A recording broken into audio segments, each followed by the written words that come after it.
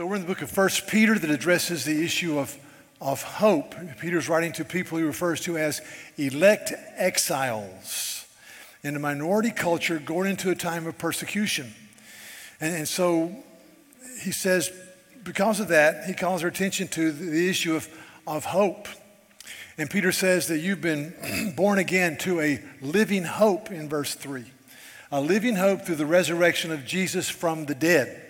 Living hope means life-enhancing, life-embracing hope through the resurrection of Christ from the dead. Then he says in verse 13 of chapter 1, therefore, gird your minds for actions. Be sober in spirit. Fix your hope completely on the grace to be brought to you when Christ comes again. So hope. Now, this concept of hope, which is a understanding of a preferable future, is a very interesting topic. Let me mention you 4 different approaches to hope. Hope number 1 is a type of hope that is based on brave, gracious living without a foundation. Let me explain that. Some people say, well, I hope this will happen. There's no certainty there.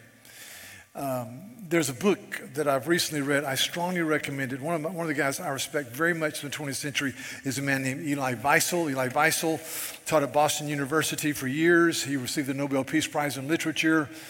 He was a survivor of the Holocaust.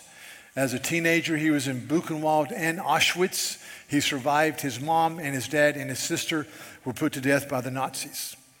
Other 2 sisters miraculously survived, so they lived long after the closing of World War II. But he wrote a book entitled Night. That's an outstanding book about hope. And recently there was a book released entitled The Art of Inventing Hope, Intimate Conversations with Elie Wiesel, written by a journalist named Howard Reich.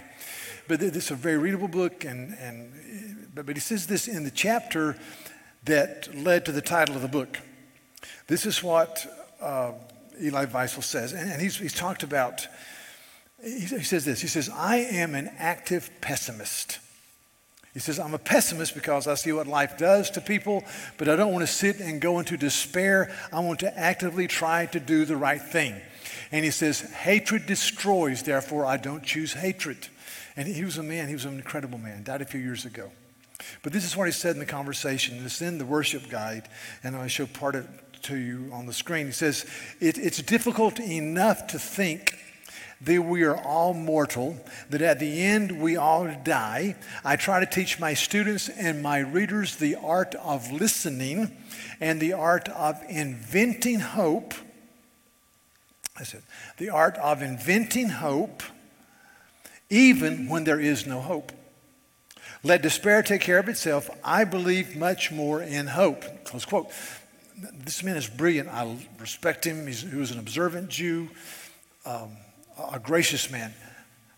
But I read that and I think about the clarity of the Apostle Paul in a book called 1 Corinthians chapter 15, where it comes to inventing hope. Paul says, if Christ is not risen bodily from the grave, then we have no hope. We're to be pitied more than all men because basically we are believing a lie and your faith is futile, it is empty, it is nothing. And so Paul is saying, and Peter's saying here, that we have a life-enhancing, life-embracing hope because it's based on a historical, true event called the life of Jesus, the resurrection of Jesus from the dead. And so I admire this man, but it's a hope based upon foundational whatever. There's no foundation. And then there's a second approach to hope. And I read an article this week after listening to the briefing by Al Mohler, which I strongly recommend. This is from The New Yorker. And it's written by a man named Jonathan Franzen, and it's entitled, What If We Stop Pretending? And Jonathan Franzen, by his own admission, he says, I'm not a scientist, I write articles. And he's a well-published writer of articles. But he has bought into the most extreme form of environmental concern. He's way off the grid. And he says that our planet is going to be destroyed.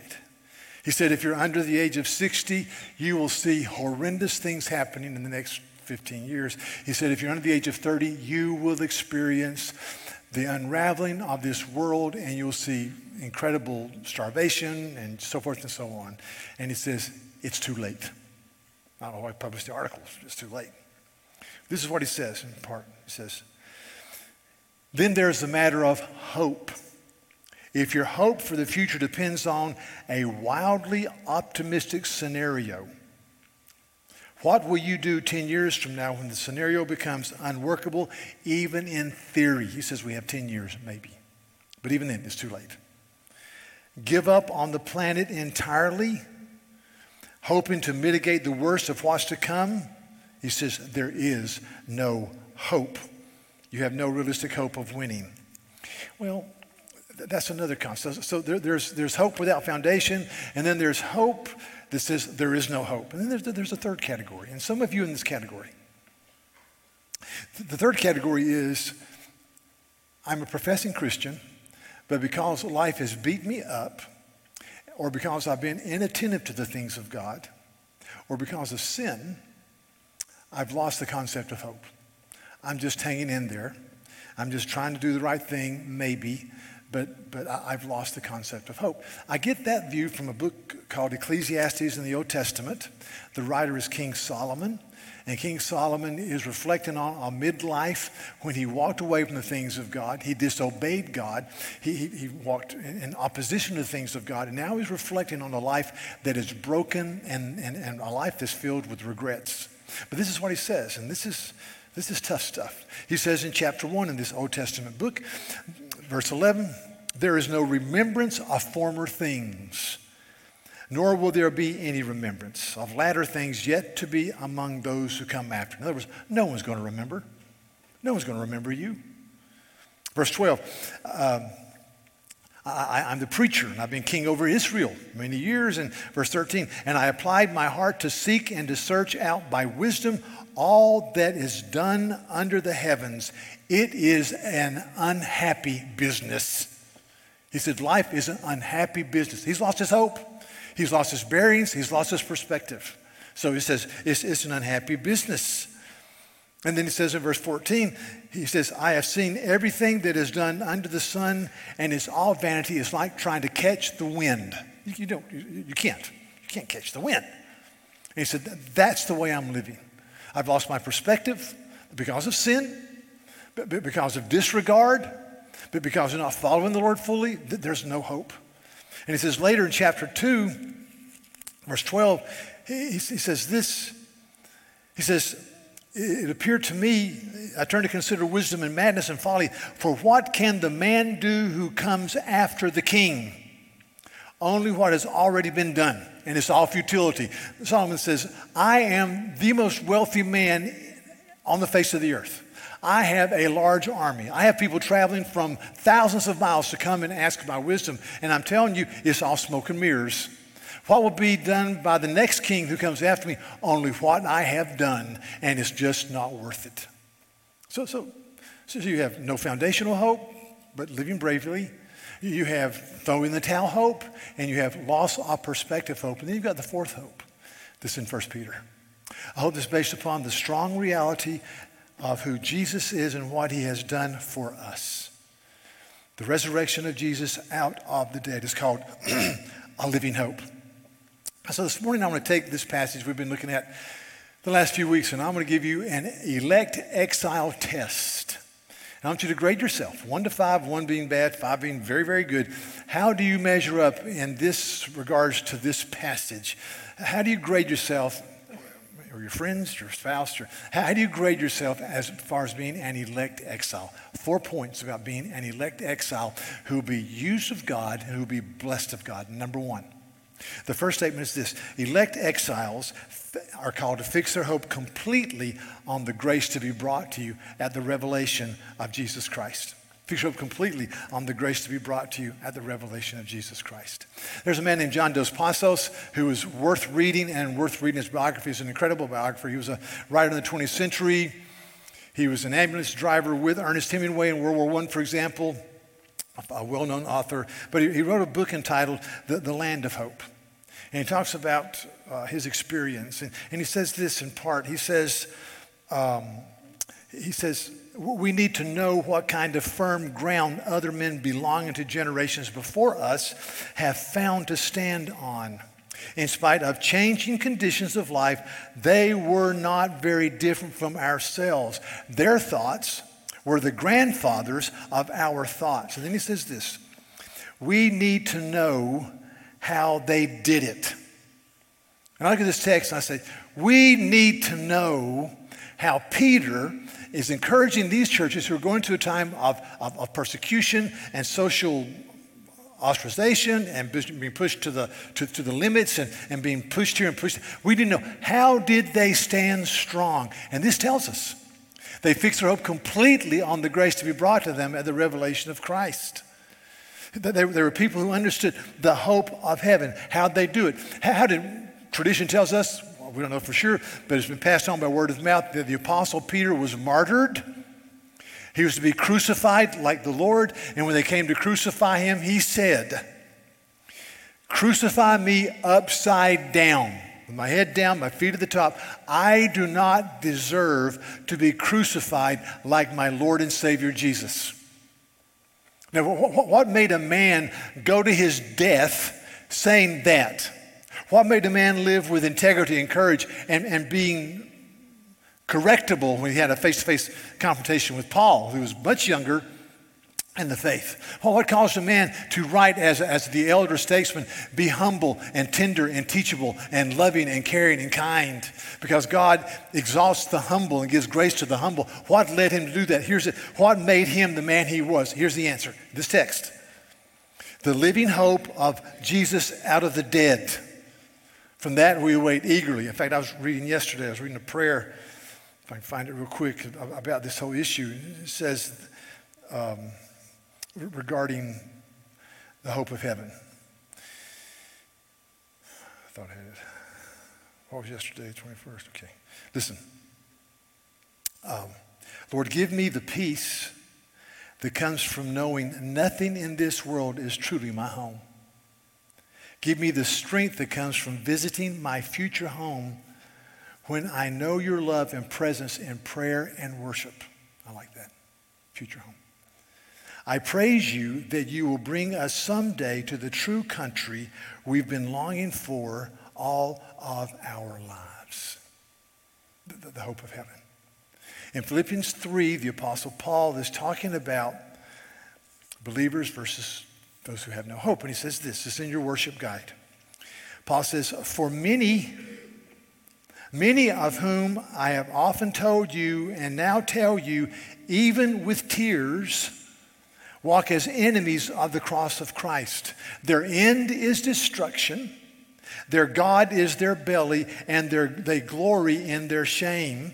Their minds are on earthly things. But we are citizens of heaven. From it we await a Savior, the Lord Jesus Christ, who will transform our lowly body to be like his glorious body, by the power that enables him even to subject all things to himself. So Paul says, we say this with tears. Do you have tears over people that don't know Christ in your life? He says, we say with tears that their end is destruction. Their God is their passion or their belly. They glory in their shame, and their end is destruction. But our citizenship is in heaven, and we eagerly await a Savior from there. There'll be a great day when we're given resurrection bodies and we're with the Lord forever, and no more cancer, no more heart disease, no more CP, no more MS, no more dysfunction. This is there. And so he says, praise God for the hope of heaven. We eagerly await it. So compare and contrast. I'll give you a test. The answers are easy. So, living hope. Living hope. Believers in Jesus. Living hope. I'm ransomed by the blood of Christ. I am eternally loved by the triune God and adopted into his family. I have an inheritance that's imperishable, undefiled, and will not fade away. And I'm enjoying it right now in part. And when I die, I go to heaven. The world without that hope. Listen, So they work hard. They develop a stock portfolio that gets 12 to 15% a year, they hope. They put money away. They get to be elderly or older, and they've got money. And so they're there. They can retire. And a few years later, you know what happens? They die. It's not hard. So and some of them say, well, I've got great genes. Got good genes. I mean, my parents lived to be 95, and I'm working hard. I'm eating oat muffins for bran muffins, and I'm trying to run, and I'm trying to do the right thing, and I'm drinking kombucha, which is the ultimate sacrifice. Ultimate. I mean, you got to really want to live a long time to drink that stuff. I'm drinking kombucha, and I'm doing all this stuff, and so they're going to live to be, let's say, 97, 98. Then what happens? They die. Or you say, well, I'm going to work hard, and I'm going to have kids, and encourage my kids to have grandkids, and I'm going to love them and build a great family heritage, and I'm going to enjoy them, and then they get old, and they maybe see great grandchildren. I pray that I'll see my grandchildren hit majoritory age, 21. That's what my prayer, please. Okay, but then that happens, and you know what happens after that? What happens? They die. It's not hard. And according to Ecclesiastes, you're forgotten. I'm going to give you a test right now. This is going to be, I don't do this. Anyway, I want you to think. Here's my question. You ready? Forgotten. I want you to just, in 10 seconds, turn to your neighbor and tell them if you know the maiden name of your maternal great-grandmother. Are you with me? Maternal great-grandmother would be the grandmama of your mama, her maiden name. And I'm going to ask you how many of you know that. Just raise your hand. Why did you do that? So turn to your neighbor and say, this was her name, her maiden name. Go. We got 5 seconds, 6 seconds.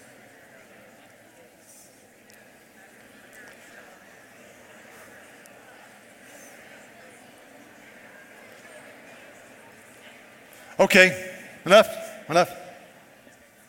Now, how many people know or were coupled with somebody who knows the maiden name of their maternal great-grandmama? Raise your hand.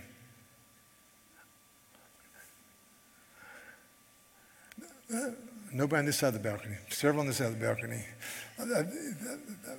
Maybe 7%. And that's your family heritage. I called my mama last night. She's 89. I said, Mama, the name of your grandmother, her maiden name. She said, and she told me her maternal. I said, how about your paternal? Oh, don't know. She left her children when they were young and took off with another man, and we really never spoke for her. It was Mac something. McIntyre, maybe. McDonald, maybe. McDoozle, maybe. McDonald, Darkwing Duck, I don't know, but some Mac something. I mean, I just thought, we forget. But God doesn't. So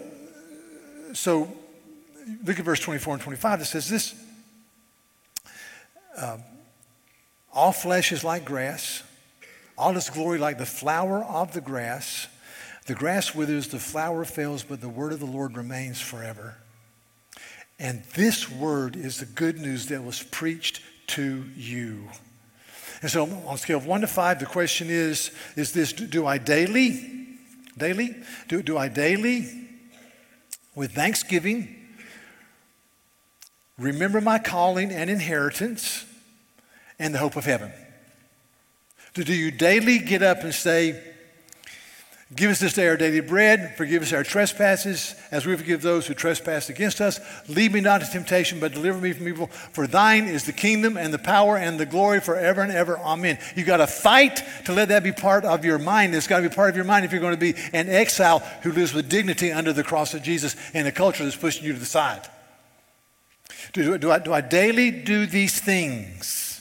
1 to 5. Number 2, in this passage, it says, pursue holiness.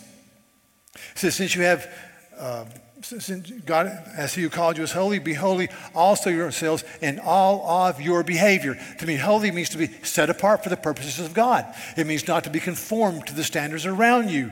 It means to be different to the glory of God. It means to enjoy your salvation. It means to be filled with joy and happiness and peace and purpose. That's what it means to be holy. Are you stepping further into the light?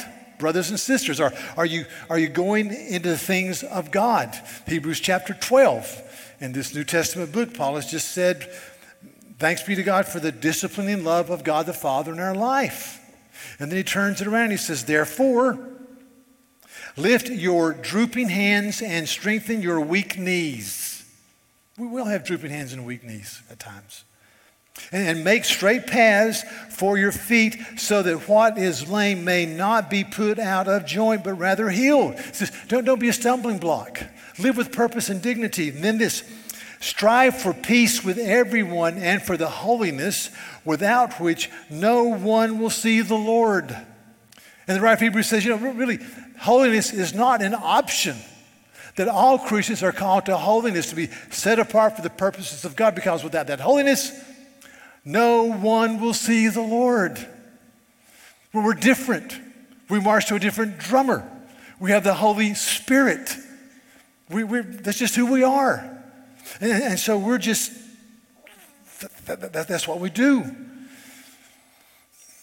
Now, I've never seen these shows, so don't think less of me than you do. But every time I see an advertisement for Housewives of New Jersey or California or New York or Atlanta or Austin or Boston or whatever, I just go, people really watch those things? I mean, really? I mean, really, you watch that? And when I travel, I'll tell people, where are you from? I'm from Charleston, South Carolina. Oh, we watch, what's the show about Charleston? Starring the former congressman's son, who's just so sad. What's it called? Huh? Southern Charm. Southern Charm. Just a pox on that house. Give me a break. I want to say, that is not my city. That's a parody of stupidity, but it's not my city. I mean, this is what enthralls people, folks. That show's been popular for years. I mean, I mean, not stupid. Keeping Up with the Kardashians. I mean, it's been around for 15 years now. Really? Come on. So I'm just, this holiness, and we had my question here, 1 to 5, is does the Word of God compel you to go deeper into the light of Christ on a week-by-week basis? Now listen, there's a difference between reading the Bible as literature or because it's beautiful poetry, or reading the Bible to encounter the triune God by the power of the Holy Spirit. Or reading the Bible to say, check off, I've read the Bible today. And my issue is that as I read the Scripture, I should be encountering God. We had a worship time staff, campus outreach, PCA staff this week, and Danny Beach, one of our pastors, spoke on James 1. He did a great job about the Bible should be teaching us. And he gave the example, it's a great example. He said, reading the Bible can be like flying. You're on the tarmac, and they give the obligatory flotation cushion is underneath your seat in case we lose air pressure and the mask drop down. Secure yours and then your child, and here's the way you blow into the, and you're sitting there. I've even noticed now when I fly that people are having those lectures giving on the seat monitors, and they're using humor. They're throwing in humor just to get your attention, which is pretty smart. But you don't listen. I don't listen. But you're flying at 35,000 feet. All of a sudden you hit an air pocket. And whenever I'm flying and something happens, I always look up at the stewards. And if they're serving coffee and smiling, okay. If they're going down the aisle screaming, problems. So you're going to 35, and all of a sudden it does that, and the stewards are running down the aisle saying good stuff. I'm going, ooh, and then all of a sudden the masks fall down, And the captain comes on. Guess what? I am listening. I'm dialed in. I think most of us think that we're on the tarmac, no big deal. We're flying to Atlanta. We're not going over a body of water, for heaven's sake. We don't have to worry about a flotation cushion. It's going to be 35 minutes up and down. No big deal. Here we go. Done this 1,000 times. That's the way we think we're living. But really, let me tell you, I think as I look at life, that we're really at 35,000 feet. And we're hitting air pockets, and we don't get it. And unless I understand the absolute importance of a grace from a living God that gives me strength and understanding and wisdom, I will not run to the Scripture to be changed. So holiness. Thirdly, it says reverential fear. It says that since you have this experience of knowing the living God, he says this.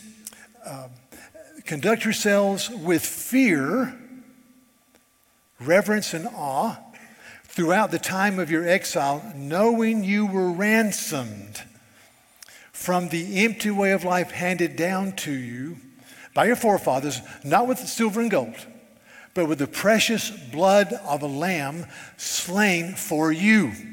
So the third standard is if I'm to be an elect exile, I've got to live with reverential fear, knowing the ransom of Christ on the cross as my substitute. And if I'm to live as an exile, I've got to glory in the greatness of the cross. And I've got to be mesmerized and thankful for all that God has done for me. So we have the privilege of being involved with a group of people in North Africa in seminary training, and every year, last 5 years, we get to go to North Africa, and I teach at a seminary, and it's in Tunisia. And so we have some friends who live outside of the city, about 3 hours is the capital city, and so we have tried to go see them. They're wonderful people, and we went to see them, and we sometimes take them to a little place called Tabarka. It's on the coast, right on the border with Libya and or Algeria, and so we go there, and it's kind of a hole-in-the-wall place, but it's beautiful, and people are nice, and so we met them there, and then we drive over the mountains on a very narrow, windy, rickety road, and go back into Tunis. So we're leaving Tabarka, and we're driving across the mountains in a car I rented from, no joke, Camel Rent-A-Car. So Camel Rent-A-Car in Tunisia. And as we're going across the mountains, I look to my left and I see this. It's a beautifully manicured graveyard. And I go, wow. So I pull over and go over there and walk through the graveyard. I like to walk through graveyards. And these were soldiers, British soldiers, who were killed in 1942 to 1943 during a 6-month operation where the Americans and the Brits pushed back a guy named Rommel and the Nazis who were trying to take over North Africa and the oil reserves of that area. And 77,000 boys, Brits and Americans, were killed. And I walked up and down those rows and I said, 18 years old, oh man, 19, 20, 21, 18, 19, 20, I'm just young men. And it was a solemn moment, and I just thought, these men died so that the absolute totalitarian horror of Nazism would not reign in Europe and North Africa and the Middle East and beyond. But they died. They stopped it in part there by giving their life. And I thought, God forbid that I should ever forget about the incredible price that's been paid by people for my freedoms. And then I reflected on that. I thought, but how much more, how much more should my heart leap with gratitude and joy when I say I've been ransomed by the shed blood of Christ, who was foreknown before the creation of the world, but in these last times has been revealed from me. And I cannot purchase my freedom with silver and gold, but it's only with the blood of Christ. It's not by my my wisdom or my intuitive nature or anything else. It's only the shed blood of Christ. I've been ransomed. I am his. How much more should the cross make me worship and glory and be glad? And then he says this, not only ransomed by the shed blood of Christ, but ransomed from the empty way of life handed down to you by your forefathers. Now I want you to hang with me here. We are surrounded by a culture that has the empty way of life stamped all over it. And it beckons us to give ourselves to those things that have no significance. And our lives get caught up in them and we get enthralled by them, whether it's the way we look or what we drive or where we live or what school we went to or what kind of grades we make. And those aren't bad things necessarily. But if we make the basis of our worth on those things, it is incredibly defeating. It's incredibly disheartening. It just puts you down. So don't buy into the empty way of life culture around you, the this world only way of thinking. Don't do that. Young people, don't do that. You've been purchased by the shed blood of Christ, and you have an inheritance, and you're eternally loved, and you rejoice in that. And he says this, the empty way of life handed down to you by your forefathers. Every person here is part of a family system. And every family system has sin in it. There's no perfect family. I'm just going to be honest with you this morning. So my particular family system. So there's been sin. There's sin patterns in every family. Some families are just filled with anger. You know you are. Some families just say, man, if you ever mess with my family, it's the Hatfields and McCoys. We know where you live and we will get you. Some families are filled with arrogance and pride. There are family units I've talked to where adultery, sexual immorality is just part of the landscape. And it's amazing how those things, I don't get it, are visited from generation to generation. Listen, the power of the Spirit through the shed blood of Jesus breaks those things in your life. My example. I won't tell you which side of the family, but just tell you what some things we've dealt with. My family. One side of my family is filled with alcohol abuse, bad alcohol abuse.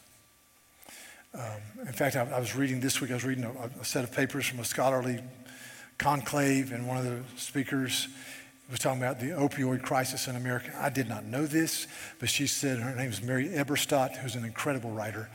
She said that from 1999 to 2017, the Center for Disease Control in Atlanta tells us there have been at least 400,000 deaths from opioids. I had no idea. And so opioids are like alcohol. You may die of that, but the ancillary damage, the collateral damage just goes on and on and on. So in my family, there's alcohol abuse everywhere. And because of that, broken marriages. And because of that, in part, children born out of wedlock and abandoned. And so that's part of my heritage. And that's why as a child, my mom was incredibly strong, and we don't do this. And as a child, I thought, man, wow. And then as an adult, I found out some things that made me think, now I know why. On the other side of the family, it's interesting, no alcohol abuse. But the problem on this side of the family, to be bluntly honest, is we keep score and we do not forgive. And let me tell you, that is just as destructive as alcohol. Now, it's tolerated, but it's destructive. There's a situation in this side of the family where a younger child corrected somebody else's grandchild that needed to be corrected, believe me, and the matriarch of the family heard about it, and they'd been very dear friends, sisters, and so they didn't speak for 25 years until this woman died of cancer. How sick is that? Really, that's my family. Somebody about my family, a relative. I had a man that I enormously respected say to me one day, I was 21, he said, I think this man is the meanest man I've ever met. My family. I went, whoa. But let me say, the Holy Spirit of the living God was given to me when God loved me with an everlasting love to break those patterns in my life. You had those patterns, guys. I read this text and I say, he has redeemed us from the empty, futile, decaying way of life inherited from our ancestors. Now, I'm not saying to berate your family. I'm just saying that everyone has some of these issues.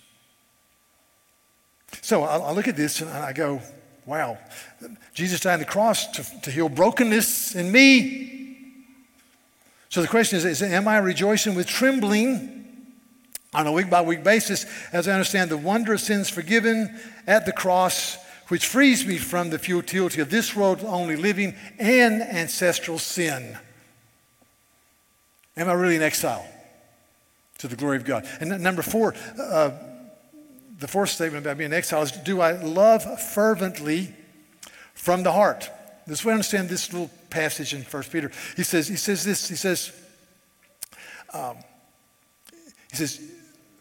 since you have, in obedience to the truth, purified your hearts for sincere love of the brethren, fervently love one another from the heart. For you have been born again of imperishable seed. So the way I understand the text is, Peter says, if you understand the greatness of your salvation and you understand the eternal nature of the gospel, they combine in giving you a love that's fervent, that stretches yourself out. Now, my question, do I fervently love people from my heart? And the interesting thing about the text, it doesn't say fervently love in such a way that it appears you do it. It's not fake it. He says, strive to have it from your heart. Walk in grace, be kind to one another, tenderhearted, and forgiving one another, just as God has forgiven you in Jesus. Do you love people fervently from the heart? So a book called Deadly Sins, Deadly Passions. It's a good book about the 7 deadly sins. And he's got a chapter, the writer does, on envy. He's a college professor and he writes books. And he says, I got to tell you a true story. He said, there's a colleague at my university who writes good books. And I wish I could write the way he does. And so this colleague at my university wrote a book on the poetry of Emily Dickinson. And as soon as it was released, the reviews were outstanding, the book started selling, and I became very envious. And on top of that, my 17-year-old daughter loves Emily Dickinson. And she said, Daddy, I want that book. That's just an open wound. I said, oh, great. I get it on the campus. I get it in the office. And so he said, I was thinking about how do I conquer this? And so he said, what I did is I went to Barnes & Noble. I bought the book. I took my daughter, put her in the car. We drove across campus to the other side of campus housing. We got out. I knocked on my friend's or colleague's door, and I said, congratulations on the incredible receptivity of this book. I bought it. Would you mind autographing this and to my daughter, who's right here, who wants to thank you for it? I went, wow. He says, because I want to love people from the heart. The truth is to be obeyed in humility that purifies my soul. Strong stuff. So let's go back to Elie Wiesel, the man who survived the Holocaust. And this is what he says in this book. Again, World War II, 6 million Jews were killed. 6 million. He says, but across, he was on the border of Romania and the Ukraine, and Hungary was right here, kind of in right in that area. He says, Jews were unaware of what awaited them. Many Holocaust survivors I've interviewed over the years have said the same haunting phrase to me over and over, quote, if only we knew, close quote. If only they knew that the trains were going to Auschwitz and Buchenwald and Treblinka, they told me, they would have tried to escape the ghettos. even as they were being marched to the rail station. If only they knew what Auschwitz meant, which is certain death, they would have risked everything to run, if only. But they didn't know, even though much of the rest of the world did. We had a Christian woman who served our family. He came from a very wealthy family in Romania. Dad was very wealthy, so they hired a worker, a Christian woman named Maria. And he says this about her. There's a Christian woman who worked with us as our housekeeper in Romania, and she was a wonderful woman to me. She was a saint.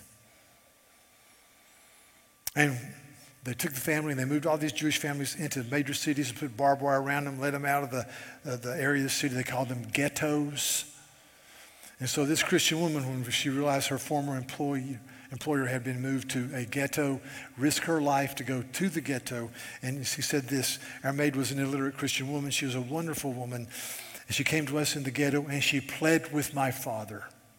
She said, Mr. Weissel, don't go to the trains. The trains are taking you to places like Auschwitz, where you will die.